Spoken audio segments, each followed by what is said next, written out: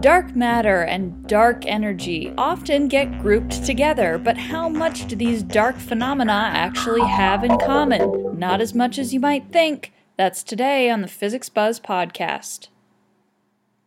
There is an allure to the word dark. It literally means without light, but it also suggests mystery, the unknown, and sinister things. We humans are fascinated by the unknown. We love a good mystery. That love has played no small part in the popular fascination with dark matter and dark energy. Those things just sound interesting, and they are.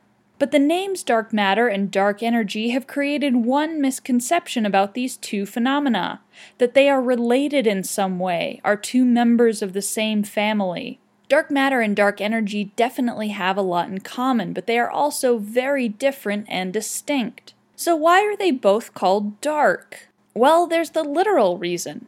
We can't see dark matter or dark energy. Neither one produces, reflects, or absorbs light, so they don't even appear black. They are invisible to light.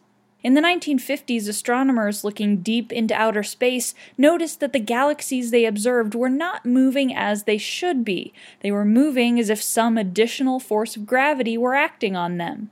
Think of it this way: if you were observing our solar system but you couldn't see the sun, you would wonder why the planets were all orbiting around the same fixed point. That kind of motion doesn't happen on accident. You could deduce from the motion of the planets that something very massive was at the center of the solar system.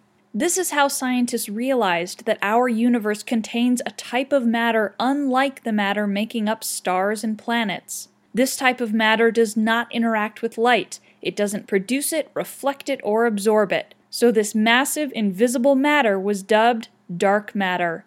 Dark matter is also mysterious. We don't yet know what it is. Particle physicists on Earth are looking intently for a particle that matches the behavior we observe in dark matter.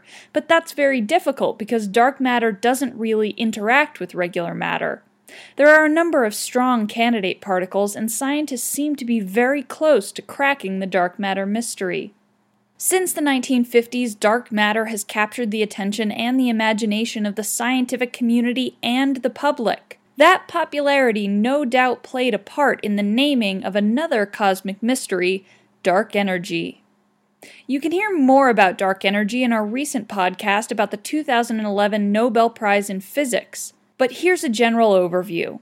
Dark energy first appeared in the work of Albert Einstein, but even Einstein couldn't understand what it was. It wasn't until the 1990s that a scientist recognized that there might be a highly mysterious form of energy filling up a majority of our universe. Small hints at this unknown energy were found, but the real bombshell came in the late 1990s. Two independent groups of scientists wanted to measure the rate of expansion in our universe. That is to say, we've known since the 1920s that our universe is actually getting bigger. Space itself, the emptiness in between galaxies, is expanding. These scientists wanted to know how fast. They found that our universe is not only getting bigger, it's getting bigger faster. It's accelerating. You need energy to get acceleration, and what they had stumbled upon is what we now know as dark energy.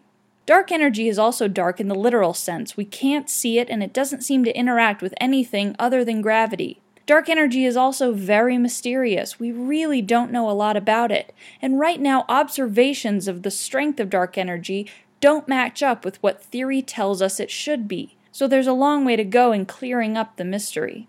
The primary difference between dark energy and dark matter is made obvious by their names. Dark matter is matter, it's stuff, particles.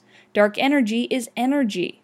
You can find many forms of energy such as heat or kinetic energy of a falling object. It's not that matter and energy can have nothing to do with each other, but as far as we know, dark matter and dark energy have no connection, and they were not named this way because of any suspected connection. While both of these things are literally dark and also mysterious, they do not share the dark moniker for any joining reason. To astronomers, astrophysicists, and cosmologists, dark matter and dark energy are two very different phenomena. But they're also both big pieces of the universal puzzle. Dark energy currently occupies 74% of our universe. 74%! And dark matter takes up 23%. That means that only 4% of the universe, just 4 measly percent, is taken up by stars, planets, galaxies, dust clouds, comets, asteroids, brown dwarfs, everything that we can see. All that regular matter is only 4%. So dark matter and dark energy are both big pieces of the cosmic puzzle. And it's funny. For being two of the largest things in our universe, they are also both connected to the very small. Dark matter is being studied by astrophysicists on a large scale, but it's also being studied by particle physicists on the small scale. Dark energy is the same way. It's under investigation by cosmologists who want to know how it affects the shape of our entire universe. But it's also under investigation by quantum physicists because they believe dark energy arises out of empty space because of some odd quantum activity. It's an interesting lesson from our universe that in order to understand the very big, you also have to understand the very small. That may be the only way you can hope to shed light on the dark. That's all for the Physics Buzz podcast. I'm Calla Cofield. As always, you can find more podcasts, our Physics Buzz blog, resources, and so much more at physicscentral.com. Tune in next week for more Physics Buzz.